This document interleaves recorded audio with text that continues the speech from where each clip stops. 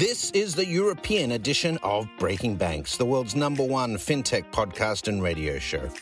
We bring you the European unicorns, startups, founders, regulators, and leaders innovating the rapidly evolving fintech scene today. A truly localized podcast with both English and local language content, with some of the world's most well-known hosts and influencers in the fintech sector globally. Join us every week as we explore what makes the European Union a phenomenal proving ground for many of the fastest growing fintech players in the world today. Okay, let's roll.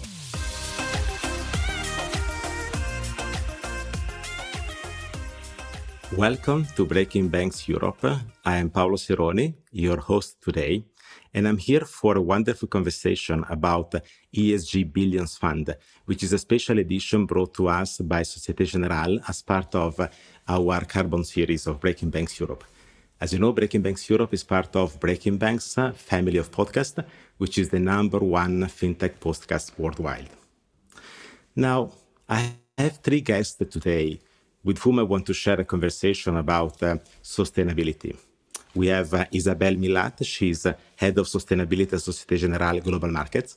Welcome, Isabelle. I guess you're joining from Paris. I am joining for Paris indeed, and thank you very much for having me. Oh, thanks. It's a very important topic, and I know your point of view is really interesting. We also have from Dubai, Matteo Stefanel. He's the founder of Apis, an ESGi native private equity fund. So welcome, Matteo. You are the investor. Thank you, Paolo. Delighted to be here and to meet everyone. Thanks. So then we have a financial institution, we have an investor, but we also have a market infrastructure, settlement and custody. It is a pleasure to introduce you to Stéphane Pouillat. He's the Global Head of Capital Markets, Funds, ETFs, and ESG Services at Euroclear. Welcome, Stéphane. Thank you very much. And as it has been said before, it's such an important and strategic topic for the generation to come. I'm delighted to be here and to talk about it. Thanks. So as I mentioned, we have a representative from a financial institution, a representative from direct investing, and a representative of market infrastructure. ESG is a very broad topic. Sustainability is a relevant topic. We'll try to cover as much as possible. But to start, I would like to tell you something that I saw the other day, which is 10 times more powerful and better than Greta Thunberg. It's basically a video of the UN Assembly where a dinosaur appears and steps into the UN Assembly.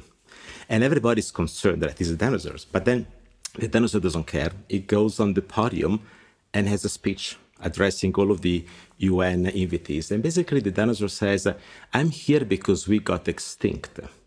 And I'm realizing that you're also facing extinction. Now, because the real problem and the difference is that we got hit by an asteroid. We didn't build it, but you're building your own asteroid. So basically, you are the cause of the problem. That's why you can also be the solution of the problem. Now, the problem is daunting. The solution might not be easy, but that's what we are here today discussing, how we can find, through finance and technology, a solution to the sustainability problem. Now, Breaking Banks is about fintech, so finance and technology. And I believe there is a tension as well as an opportunity in both finance and technology. Let me explain, first of all, the problem of finance. Typically, Wall Street wants financial institution, corporate, to focus on the short term. Of course, the long term is always important, but we have the annual report, the quarterly calls, the weekly meetings. Now we even have the daily or hourly meme stocks discussions. So how can we reconcile the typical short-termism of Wall Street with the need of investing for the long term, which requires a different way of thinking? Second, technology. It is a fact that the technology is consuming energy, which requires consumption of resources and therefore contributes to the problem of global warming. So on the one side, all of us sharing our pictures on Facebook and our posts on LinkedIn contribute to this excess utilization of resources. But at the same time, technology can also find a solution like reducing the impact of energy generation, as well as possibly creating awareness among people, the investors, the consumers, about a problem which is otherwise considered distant, even though we know that there will be more and more sandstorms in Dubai, like I believe there is one happening today, or there's more typhoons coming. apparently actually in the Mediterranean Sea. So it is effectively a changing climate, what we're experiencing today. So now we are discussing today the role of finance and technology in addressing and resolving the sustainability problem. But first of all, we need to define what really ESG is all about. So I want to start with Isabelle. Isabelle, I actually saw a very interesting interview you gave to Bloomberg when you discussed the difference between searching for value and investing or lending with values. So like there is a difference between value and values. So I will start from here if you can help our audience to understand what the difference is all about. Well, sure. And first, thank you for the question. I think it's very important. If we try to take shortcuts and start discussing ESG, especially with clients, without clarifying first, what's under the acronym, there can be no productive discussion. And there can even be a risk of misunderstanding or misrepresentation. And I think we'll come back to this later. But yes, indeed, ESG is not an investment class per se. It's not an asset class. It's a style. ESG solutions are very diverse, and they cover multiple asset classes, risk levels. You have active funds, index-based funds, and of course, a full range of custom saving products issued by banks. And the benefit is there is a multiplicity of choices, but the challenge is we must, conduct due diligence to make sure, we have a perfect understanding of what ESG means for our clients so that we meet their needs. And yes, a key divide, as you suggested, is some first look at the do good part, which is akin to values, and others at the do well part, which is akin to value. And in truth, in my conversation with clients, they want a bit of both. But, these two main objectives, do good, do well, can be achieved through a number of styles. And as I said, there are many. So for the sake of time today, I'll just focus on three main styles. The first one would be exclusions. Either they're values-based or risk-based. They're quite common. The second one is what we call integration of ESG factors, and it's usually financially driven. You integrate ESG criteria which are proven to have an impact on companies' returns, hence portfolios' returns, right? So that's the second one. Third one, of course, is thematic investing. You select your portfolio along a certain theme, and a very popular one, of course, recently has been to select companies which are best positioned to benefit from all the green stimulus packages, which have been debuted in the wake of the recent pandemic. So different styles which can be subdivided into multiple thematics, for example. Lastly, I think it's important because it's growing in popularity to mention impact investing. It's kind of at the end, if you will, of the thematic spectrum, where clients focus at a maximum level on the outcome they want with their portfolios. But it's a challenge. Demonstrating impact requires measurability, intentionality, and also what we call additionality. You need to prove if your money weren't there, the impact, environmental or social, would not have existed. It's usually achieved in illiquid markets, and so it could be the remit of rather high net worth or ultra high net worth individuals.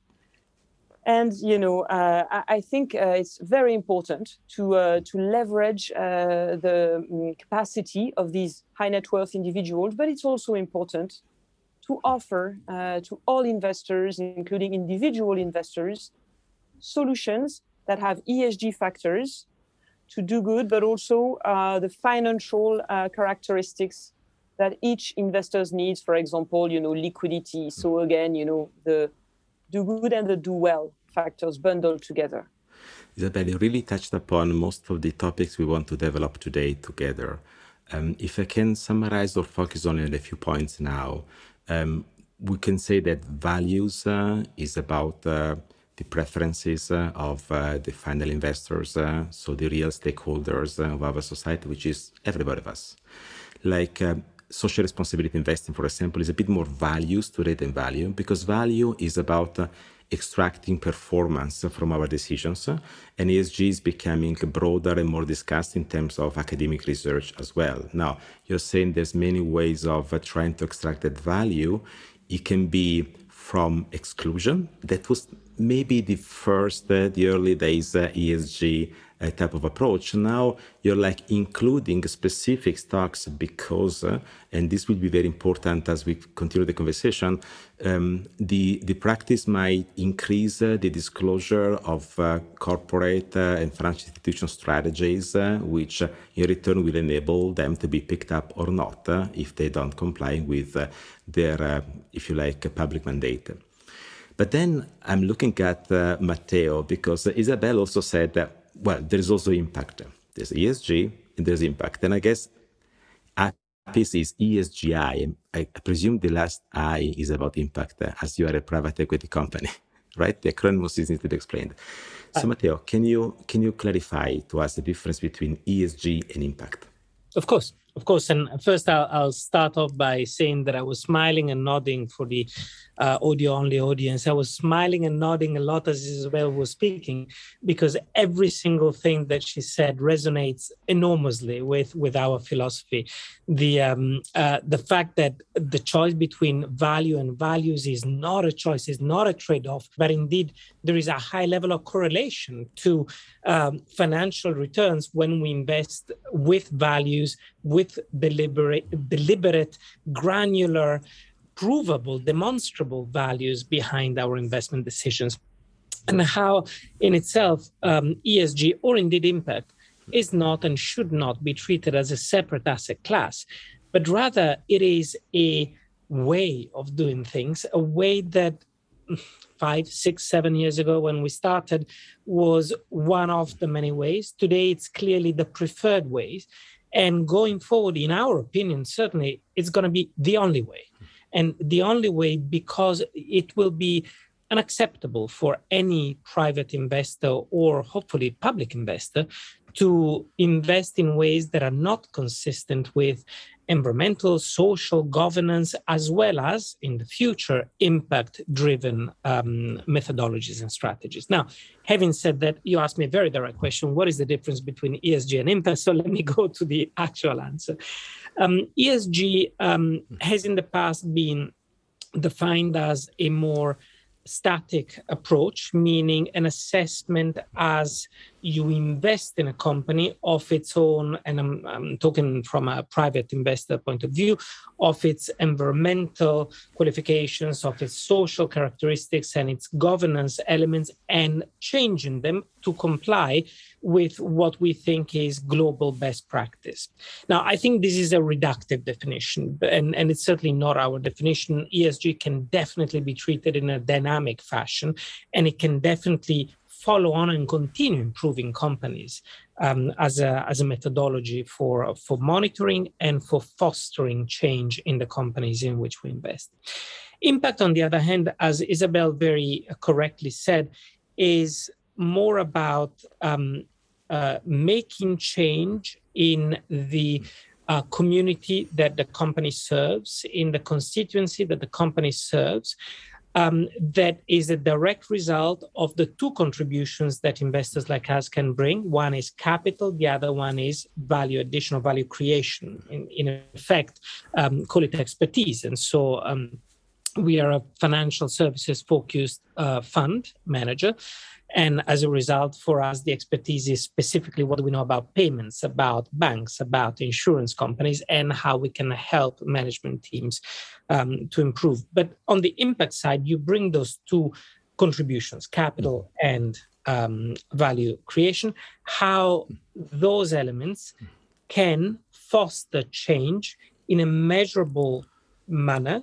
If you want the Druckerian view of impact management, if it can't be measured, it cannot actually really be considered, and change the societies in which we operate. Now, this sounds a little bit woolly. It isn't. It's very, very crisp because, as I said, it has to be measured. So you're talking about employment. You're talking about equality, opportunity, convenience of the products offered, affordability. So it's all very clear-cut. So, Matteo, in the second half of the podcast today, I would want to focus about the measurement that you mentioned, which is very important, and is where financial institutions have basically to buy into something new, because they're not used to measure outside their own turf, which is the one of financial performance. Now, I would say that impact is linked to a specific goal, so it's more clear-cut where you want to go to with that money invested, while ESG is a bit more like ratings and dynamic, hopefully, allocation, where, however, there has to be, in the end, a way of linking back to the promise of the materiality of that ESG investment. It could be like a reduction of the carbon footprint of something like this. Now, if you think about allocation and ratings, we think about data, we think about everything that goes around the management of funds. So we can think of market infrastructure as well. So I'm looking at Stefan here, and I want to ask him, what is ESG from the point of view of the market infrastructure? Thank you, Paolo. Well, I think even before we talk about market infrastructure, I want to say one, in my mind, extremely important thing. You're welcome. Is that we see, and you mentioned it at the introduction, that the external climate change is accelerating very rapidly, and pandemic has kicked in, and we anticipate other disasters like that will probably continue. And I am a strong believer that the financial industry and the banking industry is for once going to be perceived as one of the main catalysts and enabler of this ESG transformation that is so important. So it's the first time that potentially, capitalism is going to do good as opposed as being perceived as the bad guy. One of the things that infrastructure, but not just infrastructure, not just market infrastructure like Euroclear, but the whole financial ecosystem is going to do is to provide transparency. And it's very much the merger of this fintech, as you mentioned earlier, and the financial sector. The fact that today, thanks to the new technology, the financial industry is going to become far more transparent. And it's extremely important when we talk about those 3 points that was highlighted by Isabel and Matteo, which are, do good, do well, and measure impact. We were very concerned 5 years ago by the exclusion. Why? Because in fact, the exclusion doesn't help transformation. And if you exclude someone, then you don't give him any chance to actually correct his behavior, which we much prefer the ability to measure impact. And so as an infrastructure and a global infrastructure, it's really important for Euroclear to help in issuers around the world meet investors around the other side of the world in the most efficient and transparent way so that they don't misunderstand each other, potentially create some greenwashing and the like, because the expectation of one or the other are different. So transparency through technology and the financial ecosystem will probably bring the capital markets at the right place at the right time to achieve exactly what we want to do, which is to have this ESG eye, as you mentioned, and the traceability is extremely important. For us, when it comes to the impact, we don't see that more different in terms of management than the measurements of financial impact. It's just happened that ESG are non-financial impact, but the tooling and the mechanisms are exactly the same. So we want to make sure that emerging markets benefit from the same type of technology and the same type of access that advanced economy. Otherwise, there is a risk that only advanced economy will become the best green or ESG players, but we are all living in one single planet. So we will be as strong as the weakest element. So it's very important to have the global inclusion, and that's where probably an infrastructure like Euroclear is very important. So, Stefan, when you say transparency, you lit me up immediately. My financial market transparency theory released a couple of years ago is reutilized and repurposed in my upcoming new book in 1 week, Banks and Fintech on Platform Economy. And at the very end, I have a graph, which is like the two fingers of God and Adam that touch together. At the bottom, you have financial performance, the products, and at the top, you have ESG, the stakeholders and the consumers. And what enables them to be in touch is the advisory platform, basically the capability of communicating with clients and all discussing the daunting problem of the climate, society, and so on and so forth. So then I would say, Isabel, a question for you. Implicitly, Stefan mentioned that the increased awareness of climate change is revealing the pain, but also the opportunity, which is inviting many investors to embrace ESG language or criteria, or to open that conversation with their bank and their advisor. On the other side, you also have the corporate that are needed to do more. Is this the reason, so this increased volume, the reason for the financial success? There's another reason for the success of ESG going forward. Can you help us clarify where both successes in terms of performance might or will come from? Sure, absolutely. I mean, I view three main drivers for success. The first one is awareness. The second one actually is also a regulatory context these days, especially in Europe. And the third one is financial innovation and then financial performance, as you mentioned. So regarding awareness, for sure, it modifies consumers' behaviors, hence investors' behaviors. This awareness of climate change, but also other environmental or social factors. And the COVID crisis has been a driver of awareness. In a way, the forced slowdown has made people see firsthand, the environmental impact of economic activities. And it also raised awareness on social issues such as supply chain safety or the fair treatment of employees by companies. And to be concrete, this context, for example, has increased traction for some investment solutions where investors can make a voluntary contribution to carbon emission reduction. Or another example, it's increased traction for just transition themed baskets or indices. So awareness and spurred by the crisis is important. Regulation also helps. As you say, we need a conversation. We need awareness of all on solutions that are available, and regulations actually ensure ESG becomes a must and not an option in the investment conversation. Also, of course, there are the companies. As you said, finance is at one end of the chain. It all starts in the real economy and companies. And here, regulations and laws modify the environment in which companies operate, and activities that are actually profitable. And when laws ensure companies' environmental or social externalities impact their top or bottom line, there, of course, investments will flow to those companies which are most respectful. So we certainly focus on regulation for the starting of the second part of this podcast. But before we go to the second part, I have a question for Matteo. Having heard what Isabel and Stefan said, but also what you said before, you said something like everything will have to be ESG.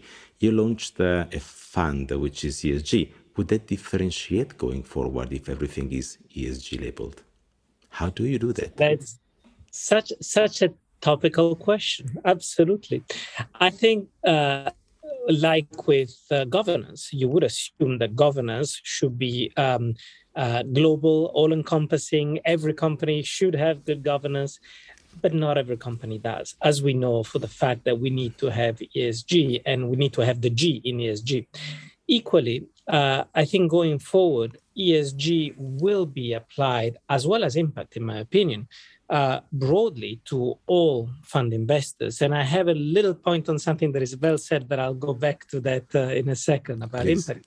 But the difference will be made by how truthfully, how wholly, how deliberately and granularly you are going to apply ESG and impact. So I think you will still have the ability to differentiate between fund investors that do it as a check the box exercise, as a tick the box, and managers or investors that actually do it truthfully, because they mean it, they intend to do it. Now, the point that I want to take from Stefan, I give it back to you, that transparency becomes a competitive advantage, because if you're not, you will not be able to differentiate. I completely agree. And in all of this framework, one thing that Isabel said, which is 100% accurate as of today, but I hope it's going to change, is that impact, as opposed to ESG, today is felt to be something more for private markets, private investors, and therefore for high net worth individuals. Now, I firmly believe in the democratization of private investments going forward. I believe in the democratization of financial services. Financial inclusion is our core agenda item, our core tenet. But specifically for fund management and private investing, I am convinced we will atomize private equity. We will make it accessible to everyone as one of the many asset management options and products. And hopefully tokenize it too. So Absolutely. Then, we are about to have a little break, only a few seconds, and I want everybody to stay connected, because right after this break, we're going to talk about a very complex and subtle topic, the one of double materiality. If you want to know what double materiality is, stay online. We'll get back in a few seconds. FinTech Stage builds innovation ecosystems. We engage incumbents, investors, entrepreneurs, technology partners, and regulators to build trusted and connected FinTech tribes around the world. We firmly believe that innovation in financial services will improve people's lives. Through our immersive programs, we connect global industry experts with local financial services communities to explore, challenge, and solve important issues related to FinTech, RegTech, InsurTech, artificial intelligence, identity, and financial inclusion. The good news is that we have done it before. InnoTribe was the first and largest fintech movement worldwide, and our founders were amongst its orchestrators. We build programs with a wise combination of formats, partnerships, and content. It is experience-based, tailor-made, and proven to deliver results. Visit us at fintechstage.com or feel free to send an email to operations@fintechstage.com for more information. Welcome back to the second part of Breaking Banks Europe. Today we are at the series number 104, and we're talking about the ESG Billions Fund. We had a very interesting conversation in the first half, which led us into the concept of double materiality, and I want to restart from here. Double materiality is about linking financial performance and scientific evidence of improvement. Everything we said needs to be measurable. Easier said than done when a problem is so complex, like the climate change or the sustainability of a business in the impact to the environment. Now, that is why regulation is very important, because it needs to set the tone and the stage to make sure that we are all operating in the right direction with the high and the most appropriate level of transparency. There is some sort of a divide between Europe and US. We will focus a bit more on the European side today in Breaking Banks Europe, but it's important, as we have a global audience, to understand the differences. Like the US fiduciary standards, which are set forth the retirement investment opportunities, doesn't seem to accept double materiality. The Trump administration officials said that the fiduciary rules should focus investment managers on retirees' financial interest and material risk to returns, rather than possible political issues. So, in essence, ESG considered like a political issue, and materiality may not be fiduciary for investors. Now, this might change. The Department of Labor is expressing the interest of a revision of the approach. The ESMA in Europe, the Security Market Authority, is of a different sort. I had the opportunity to speak at the Consumer Protection Day of the European Supervisory Authorities just a few weeks ago. And the ESMA accepts the double materiality, the fact that a fund can have an impact in terms of financial performance, as well as the improvement of the materiality in the real economy, so the environmental change, for example, but rebukes the assumption that ESG can be more expensive for investors. Now, what they might ask actually is that instead of having increased fees, there is more transparency on the cost of research in order to make the investors aware of the effort which is made into building the fund. In any case, the fiduciary choice about social return disclosure seems to be accepted. So now I'm asking to Isabelle, first of all, as she works for a financial institution, what do you think the regulation is about today, and how do you think regulation is changing, at least in Europe, in your market, to help financial institutions better address the problematic of reporting and discussing ESG and sustainability with the final investors? Well, good and very broad topic. I'd say in Europe, the regulations are again ensuring that ESG is not an option. It is a staple of conversations between investors and financial institutions. Also, regulations are fostering reporting by companies on material ESG metrics, and also by ESG product providers on the ESG characteristics and impacts of their solutions. And finally, we'll touch on it, but regulations are attempting to lay out a classification, a taxonomy of activities which are considered sustainable. And here, because you rightfully alluded to the divide between the US and the European approach, I'd like to comment that I still think it's a sound practice that the US has to really keep a focus on financial materiality.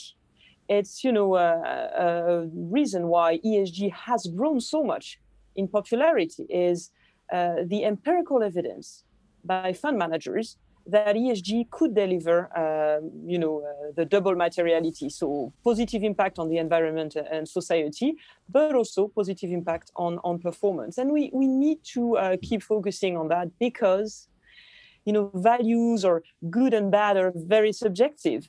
I was alluding to the European taxonomy of sustainable activities. And one could believe, it's kind of easy to agree on what's good for climate or the environment. Well, let's just look at the big debate going on around nuclear energy. Should it be included or not? But also the debate around the full life cycle impact of certain renewable energies. So, it's really hard to find a consensus on what's good and bad. And so sometimes being pragmatic, focusing on financial performance and the fiduciary duty helps. And it's important, I think, to keep it there. Finally, I just like to say that I think the US has it right in their chronology.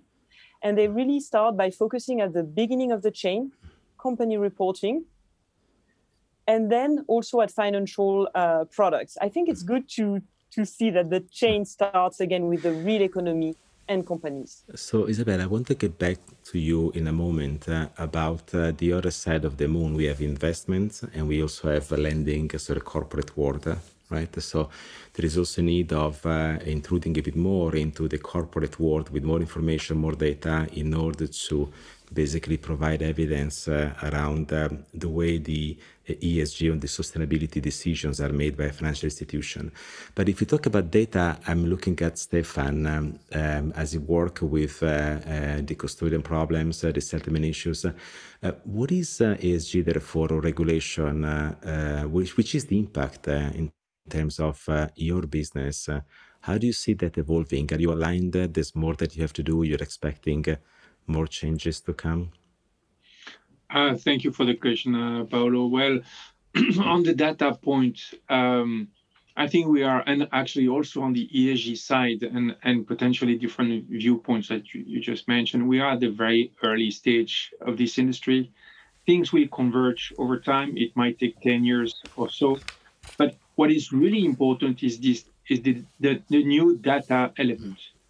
Data elements, why? Because we see more and more issuers themselves dictating what type of investors they want to have, which is new. Because in the past, an issuer, was just looking at raising capital for the sake of his own project. Now, he is demanding that only certain profile of good investors, Now, what does he mean, good investors? He wants to have, and he wants to not necessarily get the money flow from people he believes are not playing with the right rules of the game. So it's very interesting to see that both hands, the issuer as well as the investors, are becoming more and more demanding on what they want. So as in market infrastructure, and not just Euroclear, but I think all of us, we have now to be able to customize the access to this information the way everyone will consider what is good for him might not be the same as what's good for Isabella, Mateusz, or yourself. So we all have our own definition, and we need to be able to get to the granularity level so that everyone can define what is good for him or what is bad for him according to his own view. That's one. The second thing, at the heart of the data, it's the predictability of the demand or supply. Predictability will become extremely important in the future. So we used to give potentially after the fact data transparency. If we were able to give real-time transparency, was really good.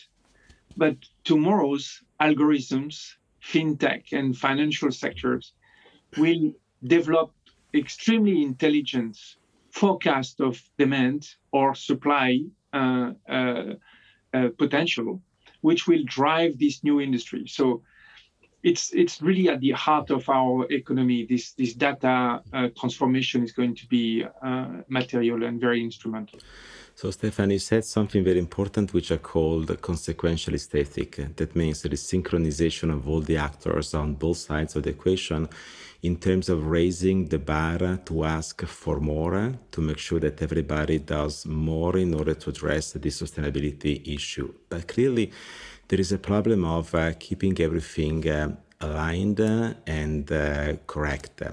And that's about making data available. Now, you see the data on one side where you look at the broader distribution of funds, investments, and flows. And Matteo might see it from another side, like I might expect that a private equity company has prime information about a corporate strategy or a company strategy, so they can be more inclined or capable of differentiating between those that pretend and those that do. But in the end, I guess that the impact of ESG and sustainability will be that every company will be more inclined to open up and basically demonstrate that they put the money and the effort where their mouth is. So, Matteo, how do you see this problem from your privileged perspective of a private equity investor? So, and you're right, it is a privileged position because we get so much more access to the financial information and the other information, let's call it for now the non-financial information from a company. And why? Because, and why is it such a big thing, and why is it wrong that it should be a privilege? Because actually access to non-financial information should be, in my opinion, and certainly in our opinion, on a par with financial information. In other words, the predictability of what data one can obtain from an investee company, the predictability, the granularity of that information, the specific templates in which the information is produced, that we're all very familiar with for financial information should be one and the same for non-financial information. For ESG information, for impact information, there should be an ease of production, an expectations, a clarity of expectation, which then will foster measurability. And therefore, going back to Stefan's point about data, the quantity of data being provided, allowing the end investor to make their own decisions, should be helped by agreed principles globally, in the same way as we have GAAP, as we have IFRS. We should have a globally agreed system of reporting ESG and impact, so that we no longer differentiate between, the poorer cousins of the financial information, but rather it's all one and the same. It's reporting. You have to report on financial and non-financial data. Now, We try to do that with our portfolio companies, and we've never differentiated between financial and non-financial reporting with our portfolio companies. Right. Reporting on non-financial data is actually complex because it's very broad. It can be all and nothing, all and everything, right? So systematizing that is not easy. So the role of communication is super important. Sustainability, Isabelle, is also about the reputation of the financial institution in the end. So the capability of communicating that becomes paramount. How do you see the role of social media, therefore? So the small ants looking at what corporates do in order to direct pressure. I know that Greta Thunberg was basically acting the activist to act these days, to wake up. So is it good? Is it bad? So we all know that on the one side, there is higher scrutiny, but on the other side, there could also be unwanted consequences in leveraging social media.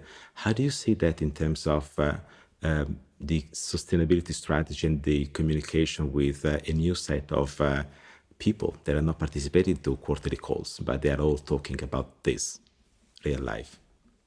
Well, yes, indeed. There's a big challenge around communication, but I would say it is in all sorts of media, not only social media. The truthfulness of companies and financial institutions' communications on the environmental and social aspects of their practices and their products is key. It needs to be transparent, and then, to your question, we know social media outside of ESG even entails its specific challenges, in the way certain information tend to grow into a bubble, and potentially the lack of control on what is said. But to me, really, the challenge here is around communication more broadly, social media and beyond. Social media can act as a kind of whistleblower. It can be a control to cross-check what is communicated by companies and financial institutions. But it's just one of the many ways that need to be used to ensure transparent communication. And here, I really want to insist, because there's been a lot of debate recently, on whether these green products actually walk the talk. I think we need to be mindful, of what we do. We should never be complacent. We need to improve our solutions every day to make sure, they're state of the art. And believe me, it's a challenge, because research, for example, gets better every day. So we need to keep abreast. And then, so we do the best we can, but even more importantly, we need to be extremely cautious about how we describe what we do. There should never be a misunderstanding, because it will cause disappointment, and it will really hinder the sustainable growth of these markets. So we need to spend the time and effort to make sure clients are informed about what companies do, about what financial products do. And as I said again, we need to remain humble, because we're on a journey. We need to get better every day, and we need to reckon what we do is a piece of the puzzle. Pretending that financial products in and of themselves are going to solve the climate crisis would be risky. It would be a distraction. It's a piece of the huge overall effort each of us needs to do, and which I hope with our jobs we merely contribute to the best we can. We need to grant ESG into reality. So Stefan, I guess you also want to contribute. Yes, especially today, this week, you choose the podcast probably at the right time with the Glasgow COP26. This is clearly, when it comes to the media and the perception, the challenge of greenwashing and so forth. The way we look at this is that we are trying to build a platform, and I don't like the concept, but sometimes it's easier to understand, a little bit like Amazon, where you could have users, media, investors, regulators, any one of those, giving an opinion on a specific project or a specific issuance. So like this, you're trying to mitigate the craziness of some social media information by having the transparency of maybe more reliable sources like the World Bank or Inter-American Development Bank or someone else, or an investor which is like Matteo, much closer to the source. Nonetheless, you also integrate the social media sentiment, which gives the transparency, back to what I said earlier, and the responsibility of reading that transparency to the consumer of that information, be it the investor or the regulators or even the issuer, so that everyone has that transparency in the best way possible. That's why I call it a little bit this Amazon type of model, where I won't call it via stars or simple mechanisms like that, but something that gives you not only the sentiment of one, but the sentiment of many, so that you can make your own opinion out of it. So, Stefan, the opposite of transparency is opacity, is not privacy. Transparency is that to protect the weakest link, which is the final consumer, which is the investor. Basically is to be applied to every financial institution, every corporate that deals with their business on this planet. So we need to ask them to be more transparent, but also to be capable of providing the data so that the transparency can be checked. Now, I have a last question for Matteo. Is about skills and knowledge or competencies. The CIO, the Chief Investment Officer, used to care, rightly or wrongly, about expected returns, Sharpe ratios, complex measures. Now they have to deal with a bit more. So do you think that there is a need for reskilling the investment decision makers, the professional investment decision makers, to be really capable of performing and directing this sustainability problem in good terms, as we said here, in proper terms? Resoundingly, yes. There is absolutely no doubt in my mind, because I had to do it. I can tell you that 6-7 years ago, when I decided to leave my previous firm and set up Apis, I literally thought, okay, what matters to me? What do I want to incorporate in this company? And how much do I know about it? So I decided very early on that I wanted to incorporate my principles in what I did every day. But that's where I stopped. So I actually had to study, to learn, to go and see the UNDP publications, the IRIS management systems, the IFC publications, the CDC publications, all the developmental financial institutions, contributions to the dialogue around ESG and impact in private equity. And then sit down with some of the other market participants. I do financial services, so for me, it was Quona, ex-Axion Labs. It was Leapfrog. It was competitors, you may say, but actually, I prefer to call them frenemies or competitors, if you want, where we sat down and we discussed how we're going to do this. And as you said, Paolo, earlier, it is complex to measure non-financial. It is, but just because it's complex, it doesn't mean that we shouldn't be doing it and that we shouldn't learn how to do it. We've done many things which are much more complex. So we can do this. It's about proposing standards, about debating them in the industry, about narrowing them down until we get something that is both useful and applicable at the same time. And for that, I had to study. So there is no doubt. You have to learn. So, my dear friends, I thank you for the conversation today. I've been hosting multiple Breaking Banks podcast editions. This one is possibly my favorite because it's a very relevant topic and you contributed really amazingly at best. I guess we basically said that ESG has the potential to unlock value and align investors around societal values. Now, true said, right now we have not unlocked all the value that we could because of opacity in the information. We still need to find the right standards, the right explanation of the ratings, line up the language, make sure that we are not washing or greenwashing in front of the investors. And also we know there are limitations in reporting the materiality, especially the materiality about the real impact on the climate. How can we link that? Possibly technology will help with the leveraging artificial intelligence, big data, learning from unstructured data, like connecting the dots, so that we'll see basically that we are doing good. Might not be resolving the whole problem, but contributing in a positive way, in the positive direction. Now, regulators are definitely promoting better standards across the pond, both in the US and in Europe, different perspectives, but I believe that, as Isabel said, it is important, it's ground breaking for everybody. So we are all going in that direction.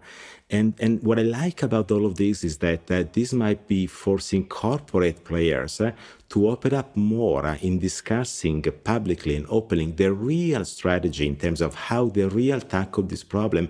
And if nothing else, this will be the biggest benefit that financial institutions, financial services bring into the sustainability topic, because they still work on the artifact of financial contracts, but that has a huge impact into the real economy, which is the one that really matters around the world.